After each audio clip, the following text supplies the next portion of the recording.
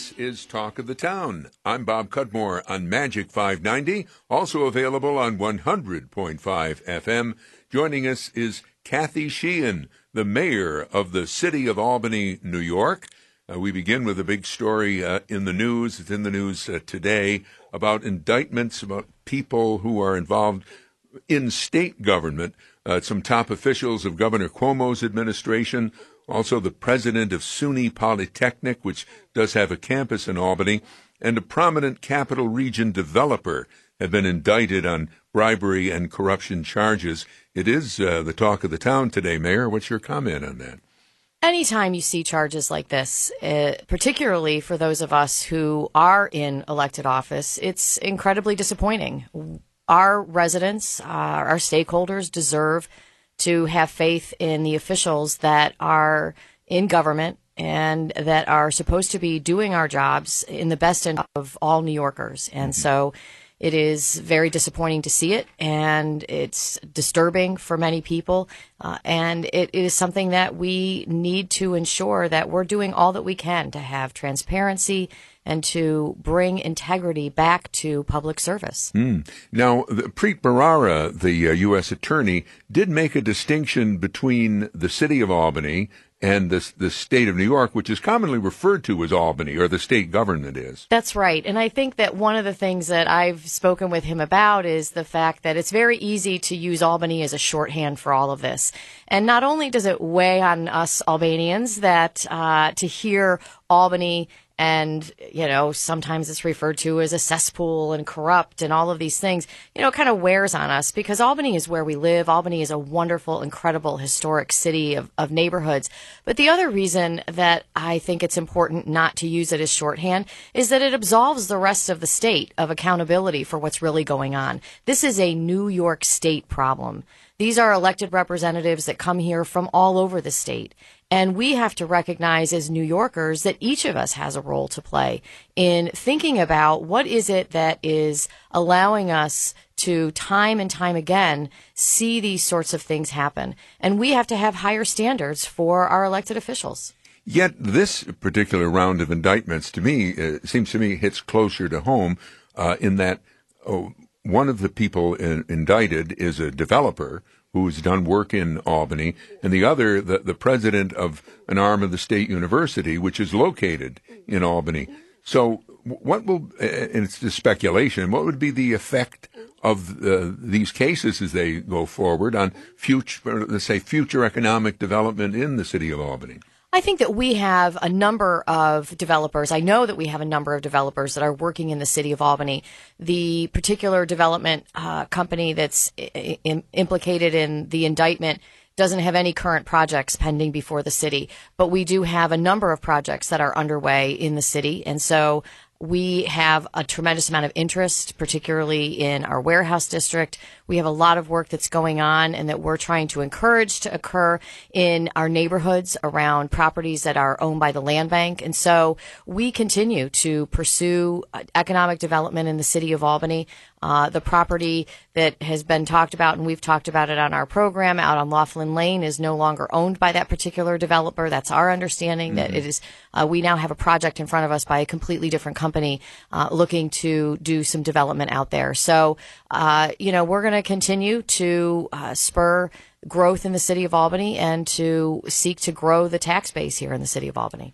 Another particular issue to the city of Albany, I would think, has to do with the indictment of Elaine Kaliaros, the head of SUNY Polytechnic. I mean, that campus is located here. I've heard other, media pundits already, speculating about what effect his, because apparently he's been put on leave by the state university.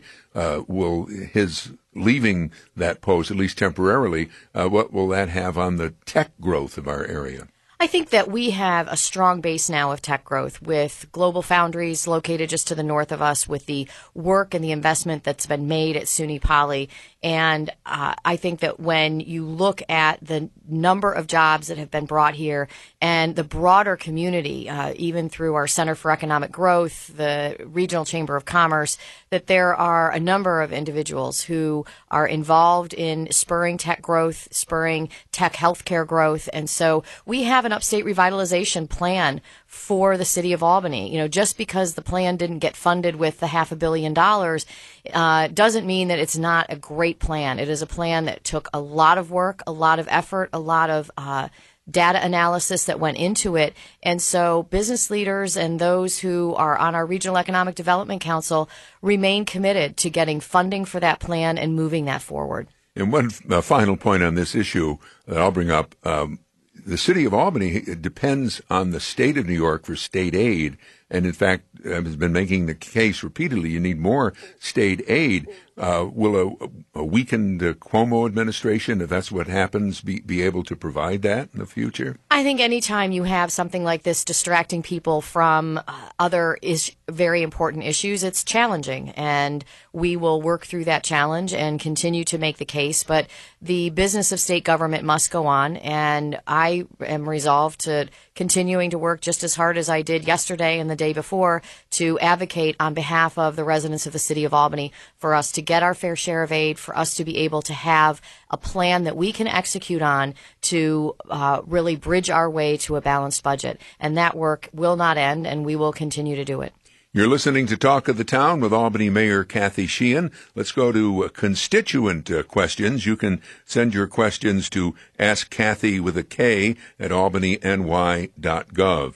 Number one, the constituent writes, I was at the corner of New Scotland and Glenwood in front of the elementary school there and pushed the pedestrian button. It seemed that it took forever. Is the pedestrian crossing sign broken at New Scotland and Glenwood's intersection? Well, thank you for that question, and we did send somebody from our traffic engineering department over to check that out. It's not broken, but it does take time between pushing that pedestrian button and then getting through the signals. So it's important to wait. I know that there are times when I'm stopped at a light or stopped at a pedestrian corner that it does seem like it takes a long time.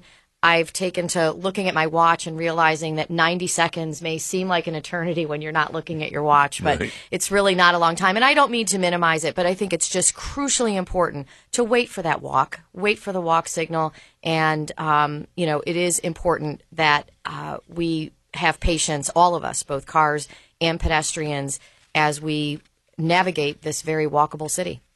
Another constituent question, person writes, next to my home, there's overgrowth of an abandoned property that hasn't been lived in for a year. The grass is practically as tall as I am. What can the city do to make the owner clean up the property?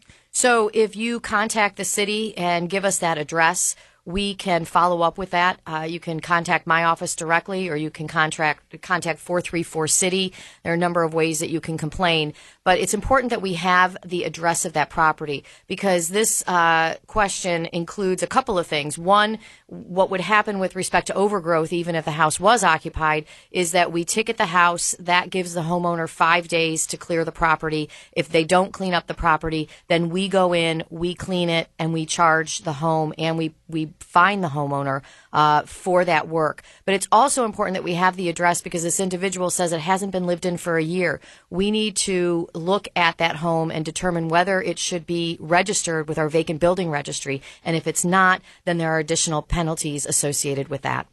Let's move to a shout-out. Larkfest is taking place this weekend. Big deal. That's right. Larkfest has grown over the years. It's, I guess, in its 35th year, hard to believe.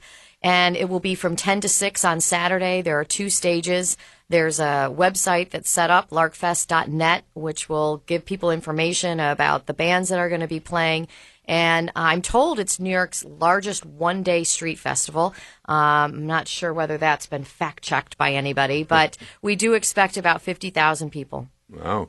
And you have a couple of new developments on Lark Street or in that area. Ben & Jerry's has a new store, and there's a new clothing store. That's right. Ben & Jerry's was long a fixture on Lark Street. They had some issues with their building and needed to move out, and so I am pleased that they found another location just around the corner, this one even closer to Washington Park, making it really easy for people who are exercising in the park to then go get ice cream, I guess. But in any event, enjoying the park to go get ice cream. So they have a 10-year lease at Madison Avenue. And then we have a new clothing store, Enigma, which is relocated to 248 Lark Street. And it's owned by 3 individuals who actually live right there in Center Square. So it's a local business that's owned by locals, which is something that we love to see. You're listening to Magic 590, also available on 100.5 FM. We're joined by Kathy Sheehan, the mayor of Albany. Let's move on to some other topics in the news. Fiscal stress. The city of Albany apparently is on the state controller's fiscal stress list. City Treasurer Darius Shanfar says the main issue is depletion of the fund balance, which took place a couple of years ago. Efforts to create new revenue streams through red light cameras and sale of city-owned land in Queens have not panned out.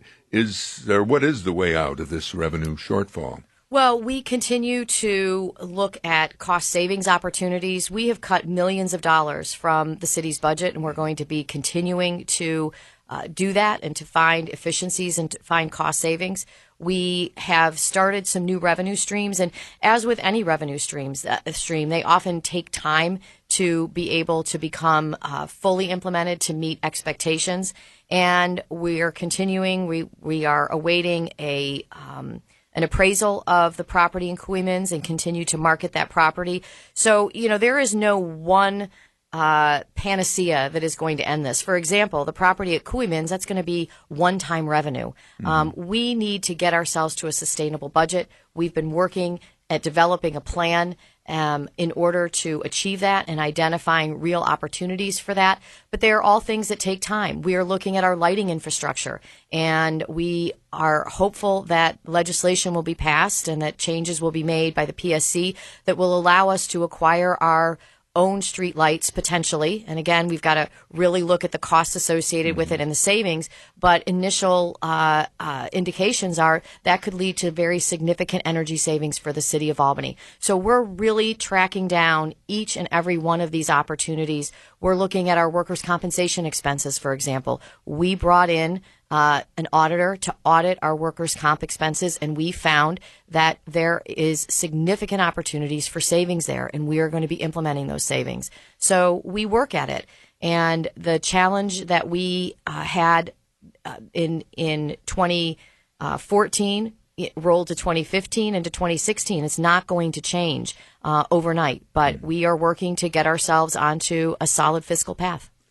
A setback to maybe raising more property tax. No bids were submitted to commercially develop a 27-acre tract of land in the city of Albany, part of the Harriman State Office campus. The state was offering this, and now I guess they're going back to the drawing boards. Is this a significant setback to increasing the property tax base? Well, I think it demonstrates that these things take time.